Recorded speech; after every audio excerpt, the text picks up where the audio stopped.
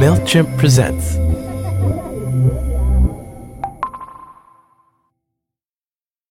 It's the last episode. How are you feeling? Bianca, I'm heartbroken. How am I supposed to go back to my old life after this adventure? Well, hopefully we'll get another season. Season 2, I didn't think of that. But until then, we got to wrap this season up. This is episode 6, and we wanted to end on a high note. So I wanted to do an episode about rebirth. I asked you if you found anyone. Bianca, I moseyed my way down to the heart of Texas to talk to the king of rebirths, the monarch of metamorphosis, Mr. Mark Mitchell. For all of you out there who've had a failed business, there's hope yet. This is episode 6, Rebirth. Mark Mitchell's life and business started early. He got his first job at the age of 9, selling newspapers on the streets and in the bars of San Francisco. Yeah, you'd stick your head in the bar and you go, anybody need a Herald Examiner? I'm selling papers. And from there, you might need a map and a piece of paper to keep track of what followed. Mark seems to have lived everywhere and done just about everything. I worked as a car salesman at 17 in Los Angeles. At 18, I went into the oil refineries and worked on the maintenance gang, and then worked up in Northern California in a refinery. Worked for a chemical plant making rocket fuel. Not long after that, got into semiconductor and worked for Advanced Micro Devices, Motorola. Mitchell Aviation, I started while I was working for a mechanic. Probably the next one was Mitchell Investigations. Okay, that I'm curious about. So you were a PI. It's not Magnum PI where people are shooting at you, but it's... Did you have a gun, though? I did. I carried a .380 automatic, semi-automatic. Did that for a couple of years till I moved to Texas. And in Texas, started a Christmas tree farm. Okay, we don't have all day here, so I need to jump to the business I want to focus on. In the 1990s, Mark's dizzying path landed him in the cell phone tower construction business, and he was a big player in the game. I started out just managing crews, and then I had my own crews, and we built it up to a company of about 50 employees. Business was booming, or as Mark would call it, blowing and going business. And the kid that was once happy to make 5 cents a paper was making some serious money. Well, there was so much on the line. Each job was worth somewhere around $100,000. Well, your profit in those jobs was maybe $30,000, $40,000. You know, if you did it right, you could maybe squeeze 50. And every time he checked his bank account, there was more than before. And we owned 3 properties, one in Angel Fire, New Mexico. And then something happened that no one could have foreseen. 9/11. Everything just stopped. Just like that, Mark sees his business drop by 90%. It hit the pocketbooks of people that didn't know what was coming next. Now, instead of piling up profits, Mark is watching money fly out the door. And so you had to figure out what you were going to do. And I think my fault was not shutting down quick enough or not downsizing much quicker than I did. I thought it was going to turn around. These people had a big plan to build all these towers, and they're going to get back on that plan eventually. Well, because of the war, we didn't. We let it go too long until we went into the savings, and I tried to hang on to everybody, and in the end, lost the whole thing.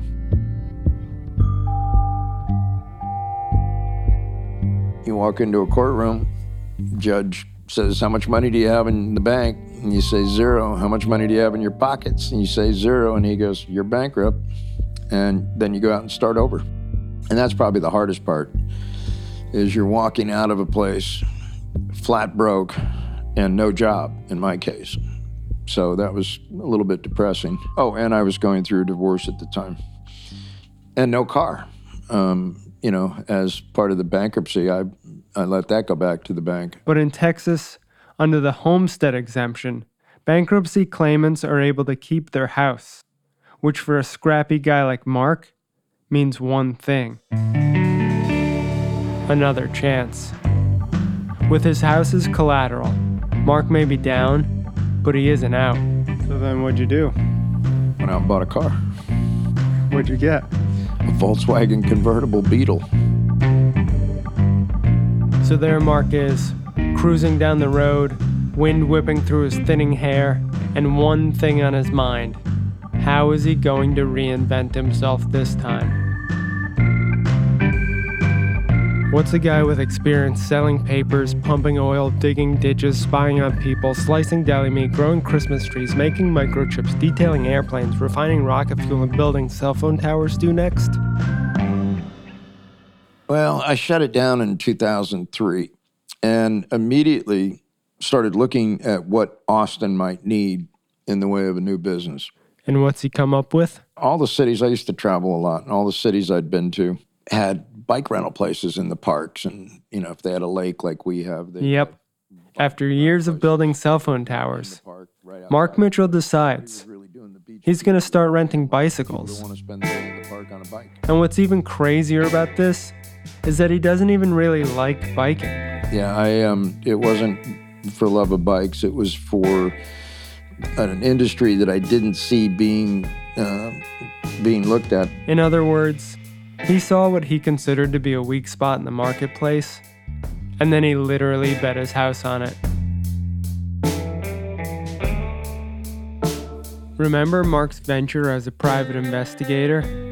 Well, believe it or not, he applied a lot of those skills towards business development. So I decided that that's what it needed, and I went and staked out Barton Springs Road and sat down there and counted cars and traffic and, is it better on Saturday? What is it on Monday? Is there anybody out? Based on his sleuthing, Mark decides to lease a building on Barton Springs Road. My shop now is 2,000 square feet. We are about a quarter mile from the pool and 150 meters from the park. And then he buys 120 bicycles. And 20 electric bikes. And with that, Mark Mitchell becomes the proud owner of Barton Springs Bike Rental. In the very early days, I would get up and I'd get to work at 9 o'clock, open the store, and I'd stay there all day till 9 o'clock at night. And there would be gaps of 7, 10 days, 2 weeks sometimes where no one would come in the store. Suddenly, Mark's not feeling very good about his gamble. Yeah, the first few months were very, very scary because there was so much at stake. He does all kinds of things to try to lure in customers. Everything from the usual. Putting together brochures, I was ordering signs, and we did discounts if you came back a second time. To buying an old church bus. 15-passenger bus that I had wrapped like an old Woody. And that's what we would go pick up people with at the hotels. And we did a free shuttle, so that was something nobody else did. We did roadside assistance. Nobody else did that. And this being Austin, he even had his friend who rides a horse around town post up outside the shop. Gray Horse is just one of the Austin icons that comes by our shop every once in a while. There are a lot of colorful characters in this town, and a lot of them hang out down here by Barton Springs. Do you think he draws attention to the shop when he posts up there with the horses? Yeah, I think anything that goes on outside the shop, it's just South Austin funky. So it is not unusual to see Gray Horse sitting on a horse or a mule outside my store. And when someone did walk in, Mark, who can be a pretty charming guy when he wants to be, stressed customer service to turn them into repeat customers. Yeah, it's not just a bike we're renting. It's more of an experience. You come into our shop and we greet you and we find out where you're from and we talk to you for a while. But don't take his word for it. Here's some voice actors I hired to read some of Mark's first reviews. They're a great place to rent from. The owner was incredibly friendly. We were completely blown away by how generous Mark and the other staff were. Mark, the owner, and his staff are really nice and helpful. They come pick you up in a cool Woody-like bus and have you... And with reviews as good as those, business began picking up. And then, yet again, something completely outside of Mark's control happened that had a huge impact on his business. Austin became hip. In the beginning, Austin was not really a destination. Now people come here from all over the world because they've heard about Austin, Texas. As an Austin resident myself, I can vouch for this. It's freaking bonkers how many people come here now. But Mark sees the business opportunity that this tourism boom presents, and he adapts his business to take advantage of it. We started doing tours years ago, but we started getting really serious about it, and we offer 4 tours a day now. And that made a big difference in the business. We did one last month that was over 200 people. We did it in 50 people at a time. And on a busy Saturday, I'd say we rent out 200 to 300 bikes. Or another way of saying that is, Mark Mitchell's gamble paid off. What are you most proud of when you look back at a life in business? Probably this shop. The bike shop. Yeah, I would say this shop has been the most positive business I've had. You know, sitting in a van all night watching somebody's house is really not a fun job. Showing up at 4 o'clock in the morning to make sure your concrete guys are there, not my favorite. You know, but going in the daytime and renting somebody a bike or getting them out on a tour, that's fun. So yeah, I would have to say this was probably my favorite business. And none of this would have came about if you hadn't failed in some of them and moved on in others? Yeah, and as far as, you know, places go, this is not a bad one to be. So you could look at Mark's life and see it as a series of totally random leaps. Or, if you look a little closer, you might see that there was a continuous through line all along, of a guy that rolled with the punches, of a businessman willing to adapt. Got to reinvent yourself sometimes.